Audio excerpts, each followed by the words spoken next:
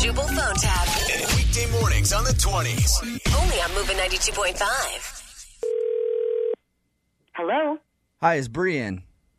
No, I'm sorry, she isn't. This is her mother. Can I help you? Oh, yeah, this is Seth from Pawn Shop. Can you give her a message for me? Seth from Pawn Shop? Yeah. What is this in reference to?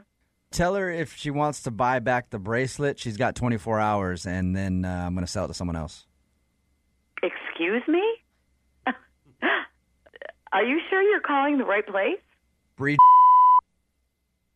That's her? Yeah. Okay. That's my daughter. Yeah, she came in here last week and pawned a bracelet. As a courtesy, I told her I'd leave her a message before we sold it. I'm really confused. You're saying that my daughter brought a bracelet into a pawn shop? It was like a tennis bracelet, white gold, about 1.5 carats worth of diamonds. Really nice. Okay. Nice stuff. Listen, you need to hold on. Okay, just hold on. I'll be right back. Okay. Oh. Hello, are you there? Yeah. She took my bracelet. It is not in my jewelry box where it always is. So you're I saying am going to kill her. you're saying that the bracelet your daughter bought into pawn is actually yours? Yes. Listen, I'm not sure if she thought it was costume jewelry or what, but she only wanted $60 for it. So $60?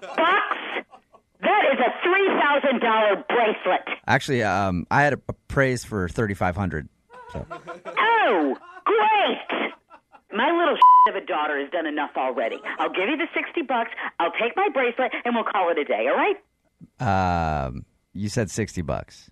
It's appraised for $3,500, man. That's what I'm selling it back for. My husband gave me that bracelet. Oh, that's a beautiful story, but it's still $3,500. Listen, you sarcastic little Do you want me to bring the cops down? Because I will. All right, here's the deal. For you, because I like you, I like your attitude, I like your spirit, I'll come down to $60 for you.